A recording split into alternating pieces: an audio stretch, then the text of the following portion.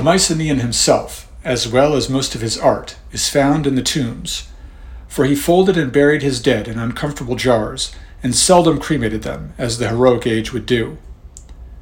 Apparently, he believed in a future life, for many objects of use and value were placed in the graves. For the rest, Mycenaean religion, so far as it reveals itself to us, gives every evidence of Cretan origins.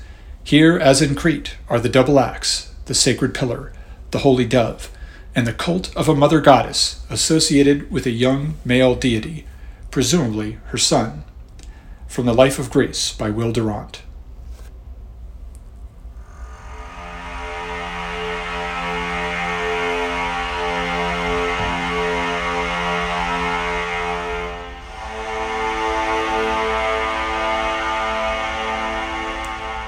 Hello and welcome to the Western Traditions Podcast. Today's episode is the third in the new series about ancient Greece. But really, it's the first episode that actually delves into history, since the first two episodes were introductions. Now, we'll begin with ancient Mycenae, a culture lost to time and not rediscovered until the 19th century. In fact, Mycenae was not simply lost, but it was under layers of other lost civilizations. By now, you should know that Egypt was long considered to be the most ancient society in history, until the ruins of Sumer were uncovered. But as it turned out, there were other early civilizations in the Mediterranean about which we knew nothing prior to the late 19th century. In the last series, I described what little we know today about early civilization on the island of Crete, and the Minoan society that ruled there, while the pharaohs started the new kingdom in Egypt, and the Hittites expanded their power in Anatolia, and the Assyrians and the Babylonians waged their centuries-long struggle for hegemony in Mesopotamia. In fact, the civilization on Crete and the Aegean was only rediscovered after Mycenae was dug up. Yet it was Minoan culture on Crete that came before the later Indo-European-speaking culture of Mycenae on mainland Greece. Now, before we get on with digging up Mycenae, this ancient ancestor of our Western traditions, I want to direct your attention to the website at western-traditions.org. That's western-traditions.org, if you are not already familiar with it.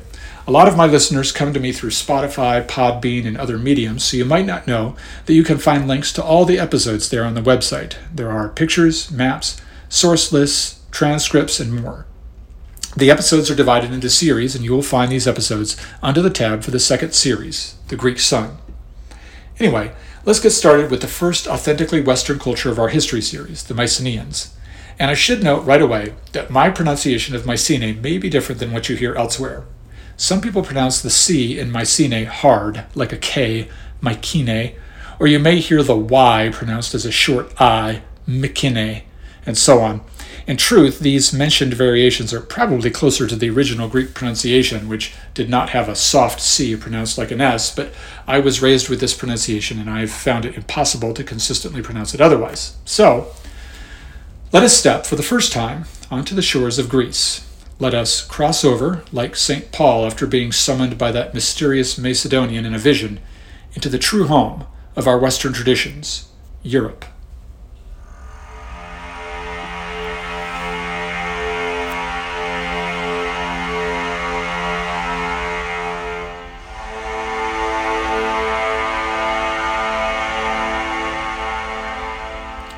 Located on the Peloponnesian Peninsula, future home of the now famous Spartans, Mycenae, its capital anyway, was located several miles inland. Though it was a seafaring culture, they kept their homes and precious goods far from the coast, probably as a protection against piracy, yet they remained close to the shore so that they could easily practice piracy of their own. Yes, as I explained in the episode on the Phoenicians in the last series, the difference between a so-called honest merchant on the ocean waves and a bloody pirate was virtually negligible. Of course, there is another danger from the water which might explain their distance from the sea when they depended on it to such an extent. We must remember that the Aegean, even today, is a volcanically active area. It was particularly so in that second millennium BC, when the volcano at Thera erupted, and the resulting tsunami wiped out many settlements on the shorelines of Crete, and doubtless on many islands in the Aegean. So the inhabitants of this region may have innately understood that placing your city or village on the seashore might not be a good idea, even in the absence of piracy.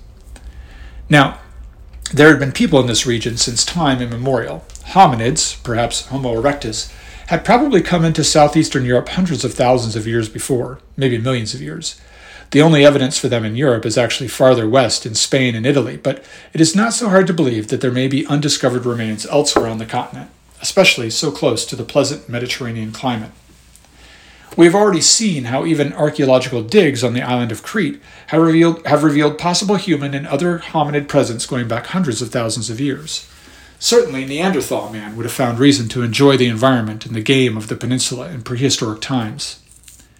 Now, Western hunter-gatherers, a genetically diverse population of early modern humans, which inhabited Europe for at least tens of thousands of years, would most likely have been the first inhabitants of the Peloponnesus that we would recognize as our cousins, if not our brothers. There is little evidence so far for their presence specifically in Greece, but it seems likely that they would have expanded into this area as they did into so many other regions of the continent. Like all hunter-gatherers, they lived and had been living the Eden dream for millennia, in thousands of iterations, again and again, each generation eating, sleeping, and hunting and procreating in the wilderness without thought for future or past. Sometime after the last glacial maximum, though, humans in the Levant and in Anatolia became dependent on agriculture for survival. Succeeding generations multiplied in number, though the specimen of man became a weaker creature, more prone to illness and less fit for survival in the natural environment which surrounded their farmlands. Archaeology has shown that these people, known to science today as Anatolian farmers, expanded outward from that peninsula into Europe and essentially replaced the hunter-gatherers, though there are genetic traces of these earliest men and women in modern European blood. These Anatolian farmer cultures, also known as early European farmers, covered the surface of Europe, as if in fulfillment of the biblical mandate to be fruitful and multiply, to have dominion over the earth. This latter part, the dominion, was increasingly true in comparison to the previous hunter-gatherer population. Farmers subdued and subjugated surrounding land as their populations grew. Once upon a time, in prehistory, in Europe, like many other areas of the world, it was covered by extensive forests. We talk about modern deforestation today, but probably nothing can match the devastation caused by our Neolithic ancestors, who practiced slash and burn agriculture for millennia and destroyed the ancient forests of Europe. Those dark, fearsome woodlands about which we hear in the works of historians such as Tacitus, a Roman writer living in the 1st century AD, and who wrote about, among other things, the conflicts between Romans and Germans in the deep forests of Central and Northern Europe. Even those forests are just the remnants of the ancient, deep forests of Europe, because the Neolithic farmers had already, thousands of years before, cleared much of the European soil by burning the woods and then farming in the ashes, generation after generation.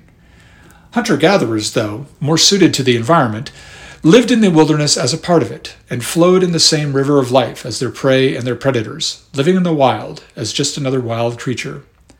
Nevertheless, come the farmers did, most likely across the Dardanelles, the narrow body of water separating Anatolia from Europe, and today known as the Straits of Gallipoli. By violence or through assimilation, they ended the Paleolithic hunter-gatherer cultures that had once carpeted Europe as much as the forests once had. The growing farmer cultures established their societies all over Europe, and in the Balkan and Greek region, they were not complacent or backwards. Forms of writing were in use here prior to 4000 BC. Some of the symbols used in this writing, known as the Old European script, are identical to the ancient symbols used by prehistoric men for tens of thousands of years on that continent, but it is unknown if there is any continuity of meaning between these forms of communication, because even the Old European script itself remains completely undeciphered to this day. So, this is the world that the westward migrating Indo-European speakers encountered when they arrived, either traversing the northern shores of the Black Sea and coming southward into the Balkan Peninsula, or crossing over from Anatolia, just as the farmers had several thousand years before. They came into a world of Neolithic agriculturalists who had replaced the hunter-gatherers. These farmers lived in settlements no larger than village-sized as far as we can tell. They possessed the tools and the traits of the so-called Neolithic package, as discussed in a previous episode. About their religion and other facets of their culture, we still know very little. Now, the people of the Minoan culture on ancient Crete, as discussed in the last series, they were probably descendants of the same ancient farmers that entered Europe via Anatolia, and not descendants of the Indo-Europeans. So perhaps the religion or religions of their continental cousins was similar, based around some sort of mother goddess figure and around the concept of the bull. But in the end, we really don't know. Now, as the farmers had done to the hunter-gatherers before them, this new wave of Indo-European speakers replaced the farmers. There are alternate theories about this matter.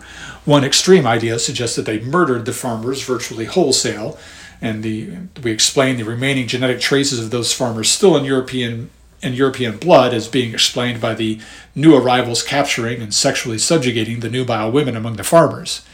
Another extreme would suggest that this was nothing more than just a slow migration, and the ancient farmers assimilated into the larger and more prosperous populations of the Indo-European speakers. The truth is probably somewhere in between. Nevertheless, by the early centuries of the 2nd millennium BC, the Indo-European speaking migrants, to whom I will now refer to as the Proto-Greeks, had achieved dominance in the areas of the Balkan Peninsula that we now refer to as Greece. They had brought with them their Bronze Age metallurgy. They had also brought diverse domestication of animals, including the horse, and likely they had brought a superior organization in military terms. They brought the wheel and the wagon with them, which not only would have made their approach to agriculture more effective and efficient, but would also give them a significant leg up in combat. And one way or another, either through their own efforts or through their fellow Indo-European speakers to the east in Anatolia, these Proto-Greeks acquired the chariot, and there is no doubt that this tool of warfare, employed against those who do not possess the same weaponry, is completely devastating. If you are a Bible reader, recall the way that the Philistines seemed so invincible to the Israelites. The chariot was one way that the Philistines were able to so awe the Israelites. And as we will discuss later, the Philistines were most likely another branch of the Indo-European family tree, probably closely related to the Proto-Greeks of Mycenae. But we will get to that soon. Let's look now at the land that these Proto-Greeks came to conquer.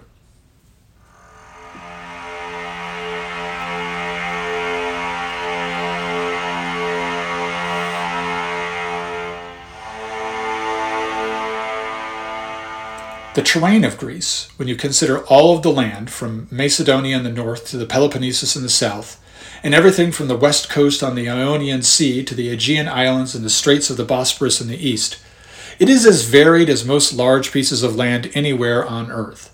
But there are some defining characteristics about Greek geography that bear mentioning, because they would have a real impact on the formation of the Greek character, the molding of these Proto-Greeks that established Mycenae and the realms that would succeed it through classical times 1,000 years later.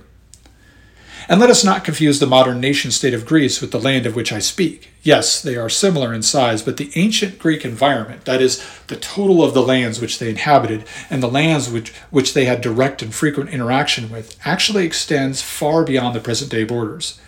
Looking at a map today, we should consider places like Albania and Sicily and portions of the modern Macedonian Republic and Bulgaria and southern Italy and even Turkey to be a part of the Greek realm, all those cities and settlements and their populations among them contributing to Greek culture and history significantly.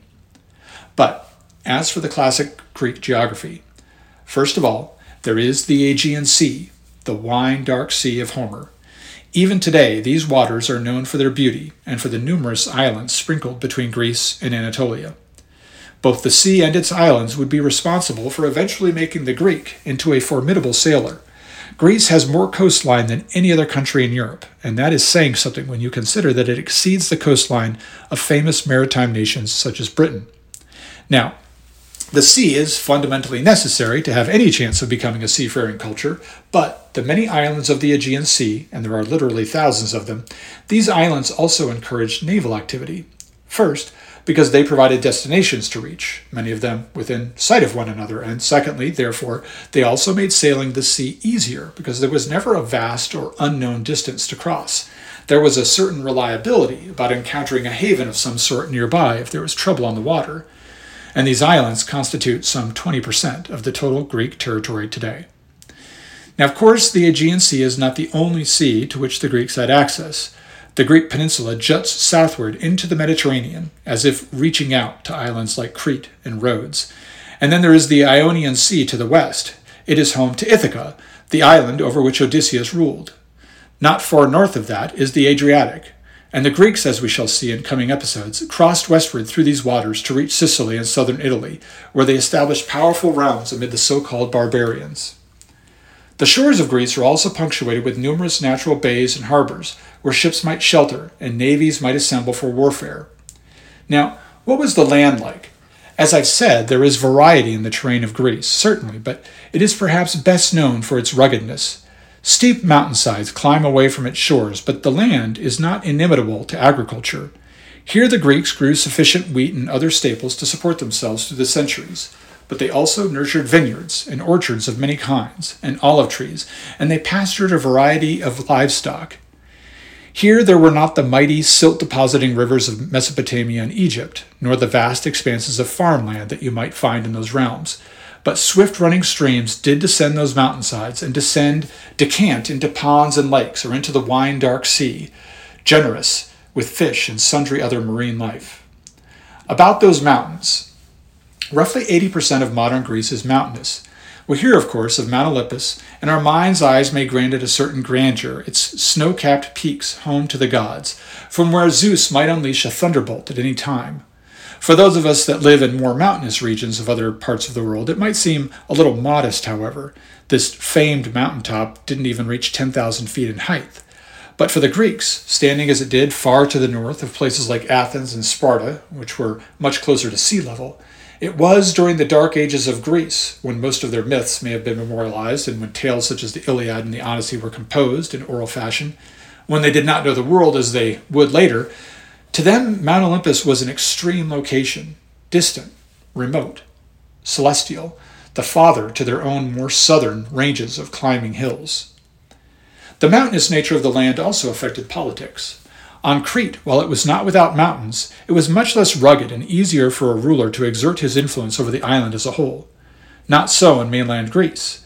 Mountains divided the land into political pockets, small regions over which one person or a dynasty could rule and easily defend, and it was simultaneously difficult to conquer any other lands and hold them in perpetuity. Conquests do happen in such environments, but it is all too easy for the new governor of a land that a king conquered to simply declare himself the new ruler and to reestablish the old borders. In addition to these mountains, especially in these long ago times, there were dense forests still, their dark, looming constituents, descendants of those ancient trees that had stood before man ever came to this region. Though not a completely arid region, the soil here is drier and rockier than other lands, perhaps more hospitable to agriculture.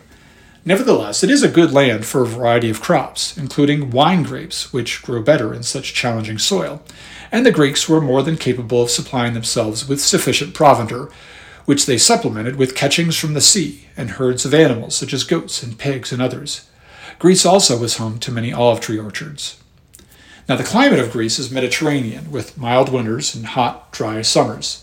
In the highest mountain ranges, the climate transitions to something more alpine, and of course, farther inland, in the regions that will not concern our story until we come to Alexander the Great, the climate more resembles a continental European one. But down closer to the Mediterranean, near the shores of that wine-dark sea, it was a different story.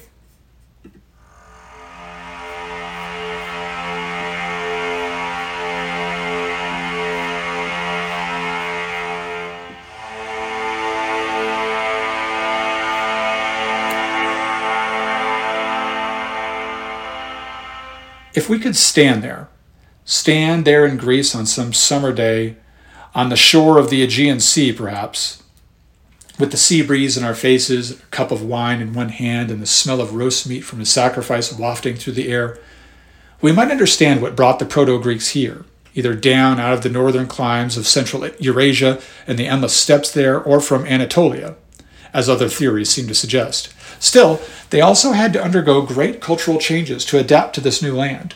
Their chariots and horses would have been less valuable on the steep mountainsides, though their superiority in weaponry and military tactics would have served them still. Their farther-flung cousins, who migrated over the centuries farther west and down south into the Italian peninsula, and who later became the Romans, they too would have to adapt their ways to a land quite different from those Eurasian flatlands and forests and the arable lands of ancient Anatolia. What drove any of these people to inhabit and acclimate themselves to such different regions? Was it merely the usual pressure of migration, of overpopulation, pushing the populations of successful societies to expand past their frontiers into new lands? Or did something draw them here, to this paradoxical land, both garden-like and yet challenging? They don't seem to have been too offset by the challenges of this new land. The Proto-Greeks that founded Mycenae, on the Peloponnesian Peninsula, seem to have taken quickly to the maritime nature of their new life, for sure. They became menacing pirates in the Aegean and a threat to powerful kingdoms like that of the Minoan civilization on the island of Crete. But they were also receptive to Minoan sophistication and refinement. While we do not have written accounts of this period, not yet anyway, it is clear from archaeological finds that Minoan culture was a strong influence on the newly arrived Indo-European speakers that founded Mycenae. It was not until the middle of the 2nd millennium BC that the Minoan influence began to fade, and the Mycenaeans appeared to become the dominant power in the Aegean.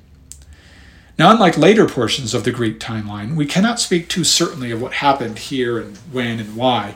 It's easier to pin down the dates of later events, such as the Battle of Salamis in September of 480 BC, or the final defeat of Darius III, king of Persia, in July of 330 BC, and it's much easier to understand what happened and why on those dates. But with regard to the transition from Minoan to Mycenaean hegemony in the Aegean, we cannot be so certain. I have spoken before in previous episodes on the possibility that the volcanic explosion of Thera, sometime during that 2nd millennium BC, may have weakened the Minoans and left them more vulnerable to the growing threat of the Mycenaeans. Perhaps, though, it was simply the usual weakening of an already established society, becoming decadent and comfortable only to be subjugated by a more vigorous race of newcomers. Regardless, after 1500 BC, the Mycenaeans were clearly occupying Crete and enforcing their rule and culture there, although, again, this was not a unified rule, but rather it appears more like a diaspora of powerful Mycenaeans over not just the island of Crete, but over all the islands of the Aegean and even onto the coast of Anatolia.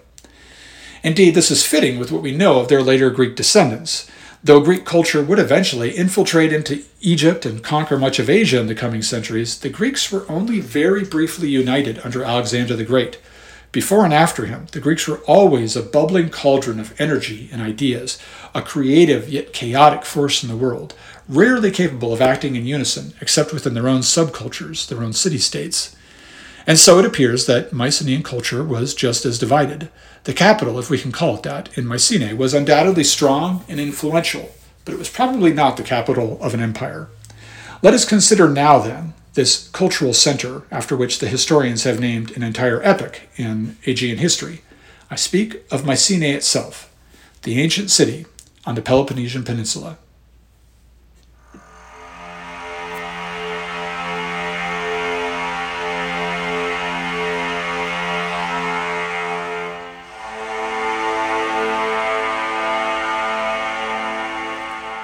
For our knowledge of the Mycenaeans and their dominions in the Aegean Sea, we have to give much thanks to a romantic, adventurous archaeologist born in 1822 in Germany. By the early 19th century, as I mentioned in the introductory podcast, there had been a change in the way that historians viewed the stories of Homer. Once accepted as virtual word-for-word historical fact by readers of the Middle Ages, Homer's epics were increasingly seen as works of fantasy, having little or nothing to do with the true past of the Aegean. This view actually left historians with very little to work on with regards to Greek history prior to the rise of the city-states of Athens and Sparta. Since things such as the Trojan War, the Achaean warrior heroes of Homer's stories, and even the city of Troy itself were presumed to be fictional, historians then focused their studies on the past, on discoveries in Egypt and later in Mesopotamia to determine what the ancient world was really like. Places such as the Aegean were presumed to have been virtual backwaters with little or no history worthy of study, a lot of primitives eking out a living until the rise of classical Greece. But Heinrich Schliemann was raised on the romance of the Homeric epics about Achilles, Agamemnon, Odysseus, and the beauty of Helen and seductive Calypso and brave but doomed Hector of Troy. And this Schliemann, he was a voracious reader as well. He was also unusually ambitious, and he was financially brilliant. He started out his adult life at the age of 14, leaving school to become a grocery clerk. He rose from this humble beginning to become an international merchant. By the age of 36, he had acquired enough money and profits to retire for good and devote himself entirely to his true passion, archaeology. Unsatisfied living anywhere but in the land of his epic heroes of ancient Greece, Schliemann eventually moved to Greece. His wife was unwilling to go, so he left her behind. And at the age of 47, he took a 19-year-old Greek woman as his new wife, having selected her from photos sent in response to an advertisement he had placed in newspapers. Now, Schliemann was not a devout Christian, but his wife insisted on baptizing the children, and he only consented to the baptism if on one condition, and that was that he could lay a copy of the Iliad on each child's head during the holy ceremony. He named his firstborn son Agamemnon. The next year, he and his new wife journeyed to northwestern Anatolia. At the time, this area was deep in the heart of the Ottoman Empire, and they began to seek permission for what would become one of the most world-changing archaeological digs of all time. Together, the two of them dug away at the site that had long been reputed to be the location of ancient Troy. His faith and their effort were rewarded. While his Indiana Jones style of archaeology also had its drawbacks, he unintentionally destroyed many items and confused the location and therefore the timing of others. Nevertheless, Schliemann's work revealed the truth behind the fiction, so to speak. At first, the authenticity of his discoveries was doubted, and it's true, in fact, he had not simply discovered the Troy of Homer, but something much more incredible. He had discovered evidence of a Bronze Age society that had been simultaneous with the New Kingdom of Egypt, and even older, in fact. Ultimately, it was discovered that there were some 9 layers of ruins, 9 iterations of Troy, and only one of them likely to be the one described in the Iliad. Not satisfied with this major achievement in life, Heinrich Schliemann decided to push the envelope again and moved operations to the Peloponnesian Peninsula in Greece, where he sought to uncover the remnants of the Achaeans, as the Greeks were so named in Homer's epics, the men who had traveled to Troy in revenge for the loss of beautiful Helen. Once again, Schliemann's faith in Homer was rewarded. He dug down and discovered ruins that he immediately named Mycenae, because that had been the name of Agamemnon's city. One of his major discoveries at this site, a golden funeral mask, he declared as certainly belonging to Agamemnon himself. Schliemann, like devout Christians who see everything historical through the lens of the Bible, Schliemann saw all of his archaeological discoveries through the lens of the Iliad. He immediately tried to tie all of his discoveries to Agamemnon. Later archaeology would determine that these marvelous discoveries, the golden mask and other relics, were not actually anything even possibly related to Agamemnon, but rather things even more ancient, things belonging to another newly discovered civilization of the past, the Mycenaean civilization.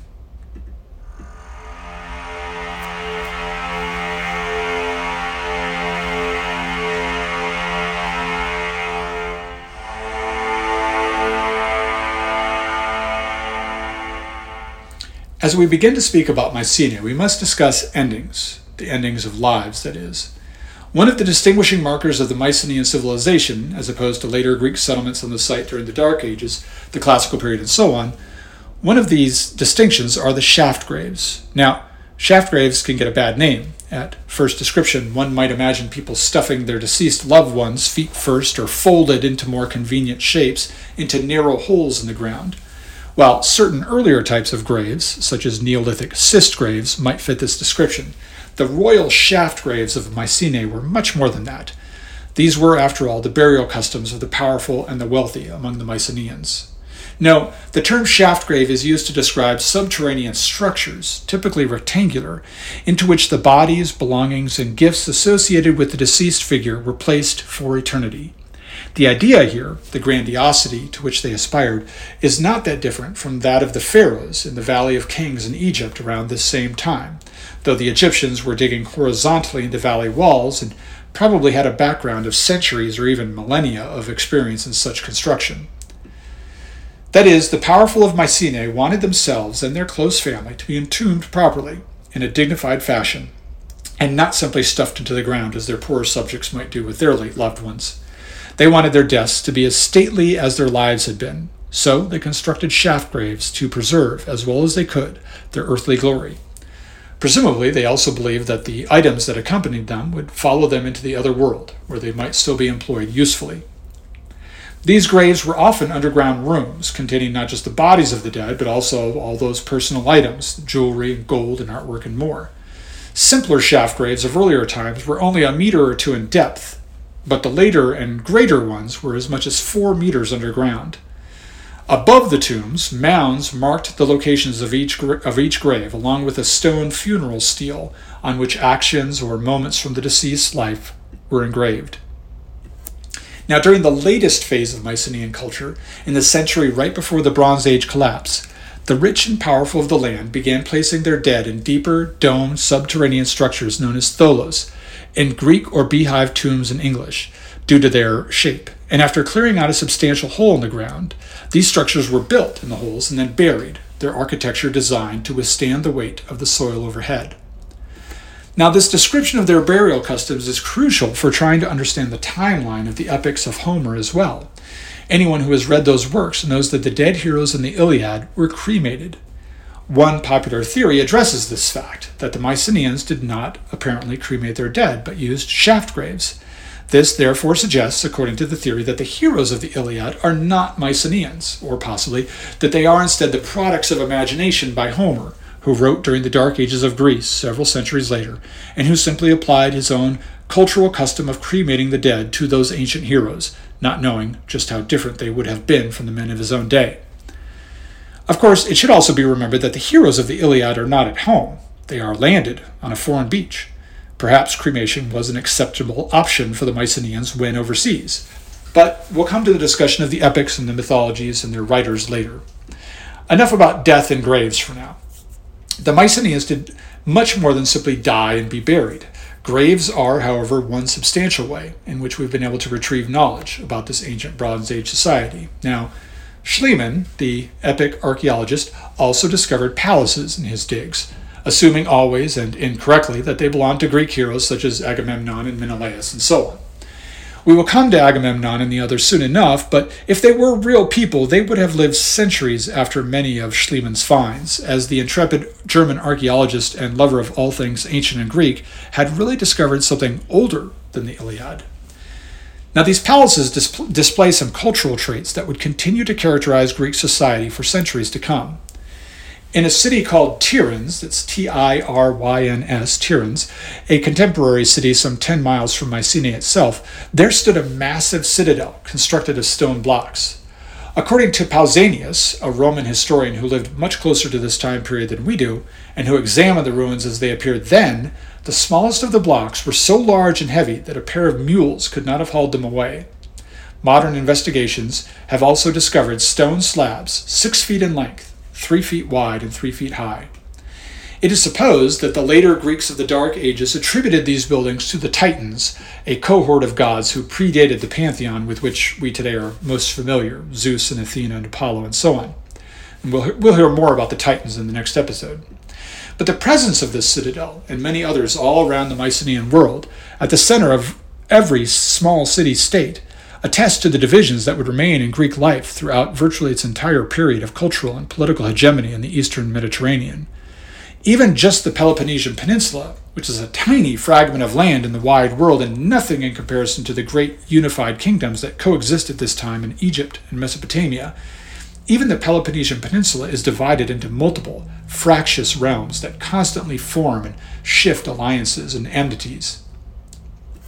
These ruins also display other traits of later Greek society. Such citadels are later known as acropolises. The word Acropolis comes from the Greek word akro, meaning high, and polis, meaning city. It refers possibly to being over the city itself, the citadel being the castle to which the inhabitants might retreat during an attack or other emergency. Now, at the beginning of a settlement's existence, when it was still small, the Acropolis and its immediate environs might house the leadership and virtually the entire population. But as a town grew, the Acropolis became something more centralized. When not under duress, the Acropolis was a place where the community might gather for religious or commercial purposes as well. An Acropolis typically contained a megaron, a large rectangular hall, sometimes as much as 50 feet high, housing a central hearth, supported by columns and containing the throne of the ruler, known in Greek as the wanax, the W-A-N-A-X. This is translated as king. The floors of these rooms were paved with cement. In distinction to the houses and other residential structures of ancient Crete, the Mycenaean buildings distinctly separate the quarters of women from those of men. The location of the women among these rooms was known as the gynaecum. It's G-Y-N-A-E-C-U-M. It is not uncommon for a modern Westerner to think of the separation of men from women as something distinctly Eastern and not a part of the Western tradition, but really, the free mingling of men and women in Western history is a trait introduced only by the Romans at a much later date, Indeed, in the cultural meetings between Romans and Greeks, the latter were often shocked and even appalled at the way that Roman men and women sat at dinner together. Among the Greeks, this freedom of social intercourse was unusual, to say the least. Now, the Greeks of classical times thought of the Mycenaeans, when they considered their ruins, as being the aboriginals, the original people of the land, which just goes to show how the prehistoric world was lost even to some of our more ancient ancestors. The Mycenaeans, in fact, had displaced another nameless culture, as previously mentioned, arriving most likely as the first wave of Indo-European speakers coming out of the north or from across the Aegean in Anatolia. Now, in referring to these ancestors, to the Mycenaeans, the later Greeks called them the Pelasgi, that's Pelasgi, possibly meaning seagoing people. Now, despite the apparent reference, this should not confuse them with the sea people that I mentioned in a previous episode in the last series when describing the Bronze Age collapse. The Mycenaeans were living and thriving in Greece many centuries before that regional disaster. Now, if they did partake in the chaos inflicted by the Sea Peoples on Near Eastern society after 1200 BC, and I am going to discuss that possibility, they did so in a different incarnation after much transformation of their society. We will get to the Greek experience of the Bronze Age collapse soon. Now, when we consider the civilization of Mycenae, we must tell ourselves a story, which is not a very scientific way of describing any historical culture. We can speak with much more precision about realms like ancient Egypt, the Persian Empire, the Romans, the Europe of Charlemagne. All these kingdoms and realms documented their own rise and fall to one extent or another. But about Mycenae, we can only piece together the fragments of ruins, some memories, and some mythological interpretation. We picture the Mycenaeans coming down into the region, either along the western shore of the Black Sea or coming across the Straits of Gallipoli from Anatolia. This may have happened around 2000 BC. They settled over the centuries into the Greek peninsula, displacing the Neolithic farmers as already described. Then they began to absorb cultural refinements from the Minoans on Crete. And most likely, being as warlike as we know that they were, they probably had an on-again, off-again relationship with the Minoans, sometimes trading with them, other times raiding them as pirates. Because they learned seacraft, these Mycenaeans. Did they pick it up while migrating along the shores of the Black Sea, learn from locals that they conquered, or did the Minoans teach it to them? It's hard to say. We do know that they slowly transitioned from outright piracy to the legalized form of robbery, taxation, because over the centuries they became a more stable society and established long-lasting local governments. Though as a whole, they were still divided into numerous city-states, each with its own dialect of ancient Pelasgian Greek and with its own government, its own religious shrines, and so on. They were friendly enough with each other, however, even if not united in an empire, to cooperate with regard to long-distance trade. At some juncture during these centuries, the Mycenaeans began trading directly with Egypt, rather than using the Minoans as their middlemen on the much easier-to-reach island of Crete. This, among other things, may have been the cause of the apparent conflict between the two cultures in the middle of that millennium, and the conquest of Crete by the Mycenaeans. So, there was a period of several centuries in which we can imagine the Mycenaeans absorbing Cretan culture perhaps, or at least mimicking it in some ways, learning from it. And then after the mid-2nd millennium BC, there's a change in the tide of cultural flow. Minoan art on Crete declines. At Mycenae and other cultural outposts, painting flourishes, at least in the forms which have survived to our day, in frescoes and other decorative designs. And, apparently as a result of Mycenaean occupation of the island, Mycenaean-style art begins to appear on Crete itself. And the Mycenaeans develop a system of writing based on the Minoan writing system that we remember as Linear A. The Mycenaean version is called Linear B. They used the characters of Linear A as the basis for their script, but wrote their own language with it. Now, Linear A remains undeciphered, but Linear B was successfully deciphered last century. The Mycenaeans used this script, it turns out, mostly for administrative purposes, as far as we can tell, but some tablets that survive do reveal to us some tantalizing suggestions about Mycenaean religion. There are inscriptions giving us the names of what appear to be gods. More about that in this episode's next segment. There are, however, no examples of epic poetry, no Iliads or tales of Gilgamesh to be found among the ruins of Mycenae. What poetry they did possess, and surely they did, they must have preserved only in oral fashion. Indeed, the clay tablets on which we find examples of Linear B have only survived to the present day by pure chance. The tablets that we have were only preserved through the years because they were baked in fires, that is, in conflagrations, not on purpose. In other words, they are the discarded remnants of fires that burned down some particular administrative building or storeroom at a different period of time. And these tablets are records of shipments of goods and employment files and payrolls and debt registries and lists of offerings to deities and so on. The best work of the Mycenaeans, in which they surpassed even their Minoan contemporaries, was in metal. This makes sense, the success of the Mycenaeans most likely being based on their embrace of Bronze Age metallurgy. But they worked in every metal, not simply in making weapons. The goods found in the shaft graves, those that were not long ago plundered, are beautiful examples of jewelry, and carefully shaped are the golden masks placed over the faces of the dead. The late warriors armed with daggers of burnished bronze, their women adorned with jewelry delicately designed, and everywhere are cups of beaten gold and figurines of silver, fierce bulls and maternal cows, prominent among them.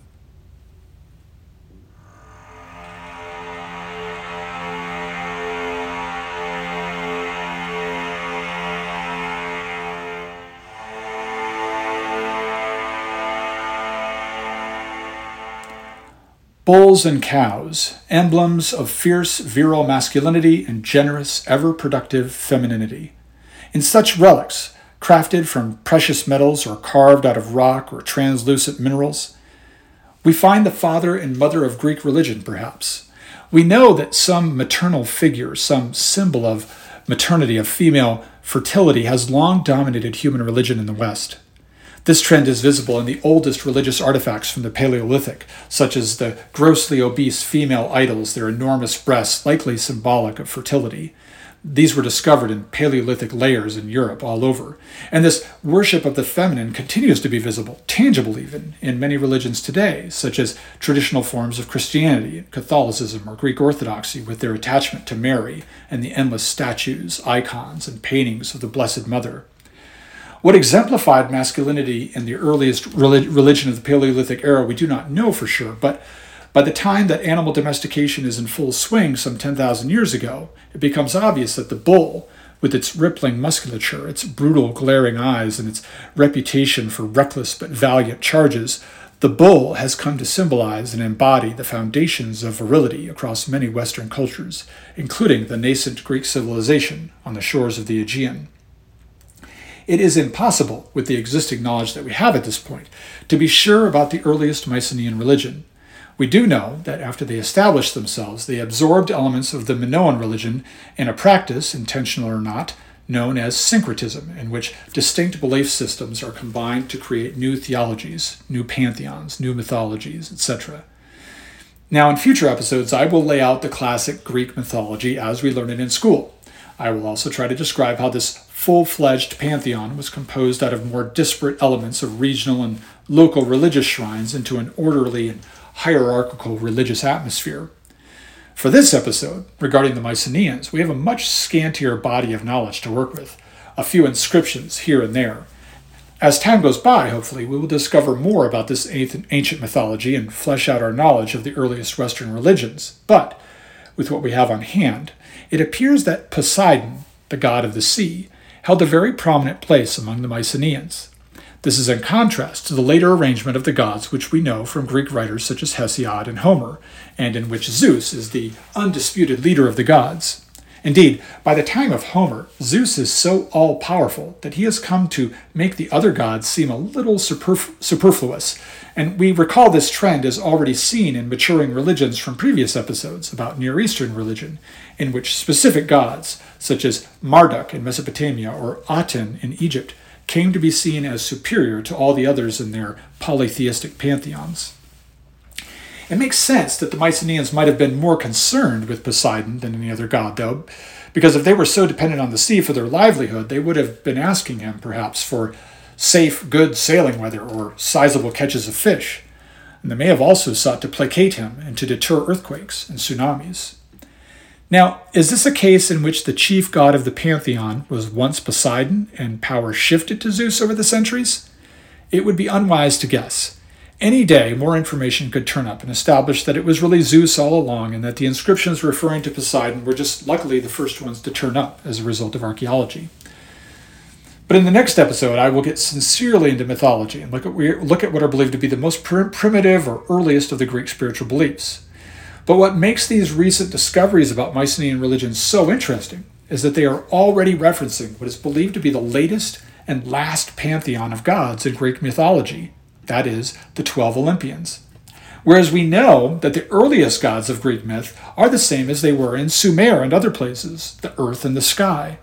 And after that, there was a whole pantheon of gods, the Titans, who were later superseded by Zeus and the others, which just confirms that the worship of the Titans and the earth and the sky must have an origin much earlier than the second millennium BC, rather. Now, it is tempting to draw lines between this chronology and, for instance, the names of the gods in Sumer, which are quite similar to the names of the earth and sky god in Greek. But for educational purposes, I must resist, because it would all be imaginary. We have to resist speculation and just move on with what we know about the gods of the Mycenaeans. Now, among the discovered inscriptions, there are also references to one Atana, which is probably Athena. Now, there are other depictions of a figure or a goddess who may be Athena, holding a shield and appearing as some sort of war goddess, which would be likely for her, but still, it's speculative. There is nothing telling us that it is in fact her. Now, Dionysius is also referenced directly in these inscriptions, which is interesting because this god of wine has often been interpreted as a later addition to the Olympians, yet here he is already worshipped by the Mycenaeans. Centuries before Homer and Hesiod and others will relate their stories of their gods. Now, there are other possible references to other gods of the later Greek pantheon under names that are sometimes similar, but looking at the evidence, I have to say that there's just a lot of speculation about this matter, with the evidence that we have anyway, and at least with regard to the specifics and to the names. But what is clear, though, is that the Mycenaean religion did have many points of similarity with the later Greek beliefs, and I absolutely concur with the scholars when they aver that the Mycenaean religion is the mother of the Greek pantheon.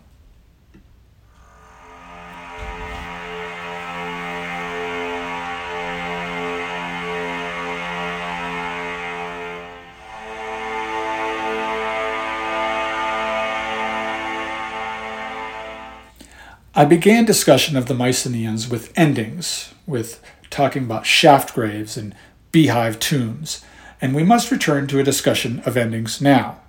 Because the Mycenaean civilization did, but there's a mystery attached to their ending. Most historic civilizations do seem to have ended mysteriously, probably just because we were not present to see the obvious reasons for their demise. But it is not even clear that the Mycenaean civilization did come to a clean end. In other words, having a fall and being replaced by another dominant culture as happened to the Minoans. There are several ways to interpret the existing evidence with regard to the Mycenaean fall, but first we must reference the event that is central to any discussion of the Mycenaean denouement, the Bronze Age collapse. Now, this matter was discussed in the last series. We know some fascinating details that suggest all sorts of possibilities, but there is little in the way of hard factual knowledge about this time period. The kingdoms of the ancient Near East, at this time, sometime in the decades after 1200 BC, suffered a series of massive attacks by people whom they all describe with names that are suspiciously close to the Greek tribal names of Achaeans and Danaans and others.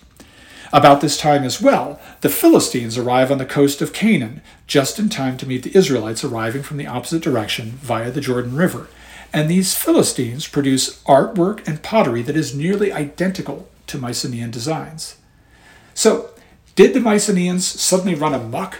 Did they go on an unexpected rampage after centuries of appearing to settle down? It seems an unlikely story arc.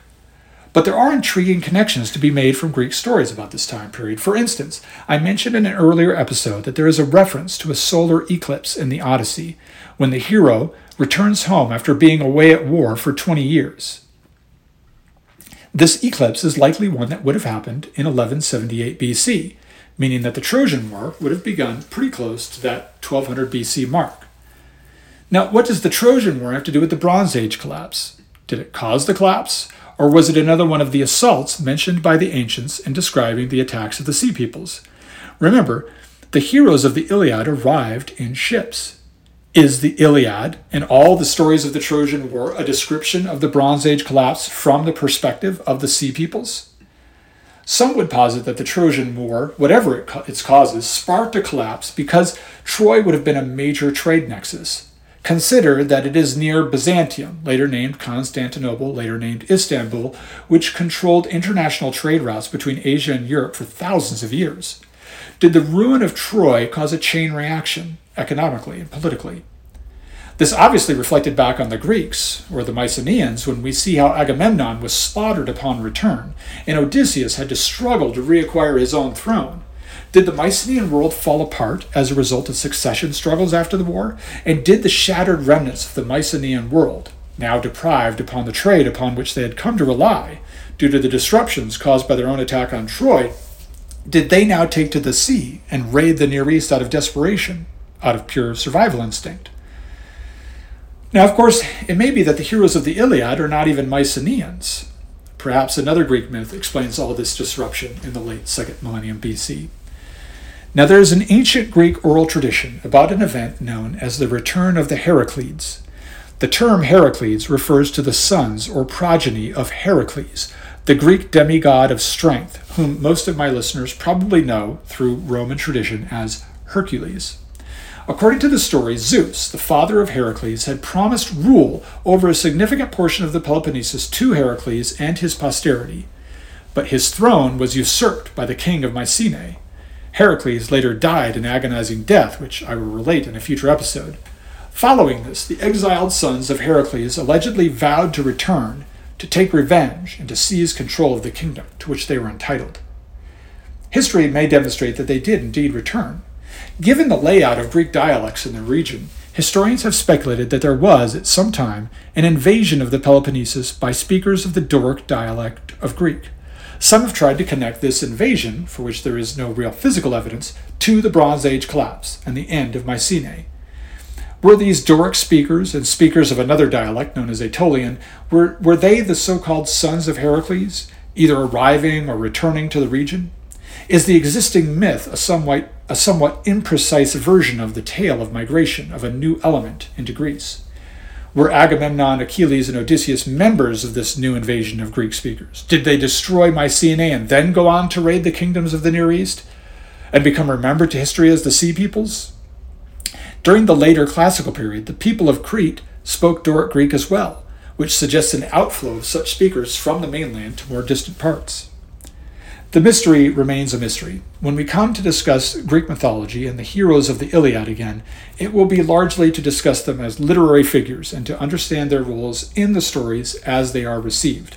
The historical and archaeological roots beneath their feet remain, for the present time anyway, obscured beneath the ground, much as the ruins of Mycenae were buried for centuries. Maybe someday we will be able to know more about these figures, both literary or historical.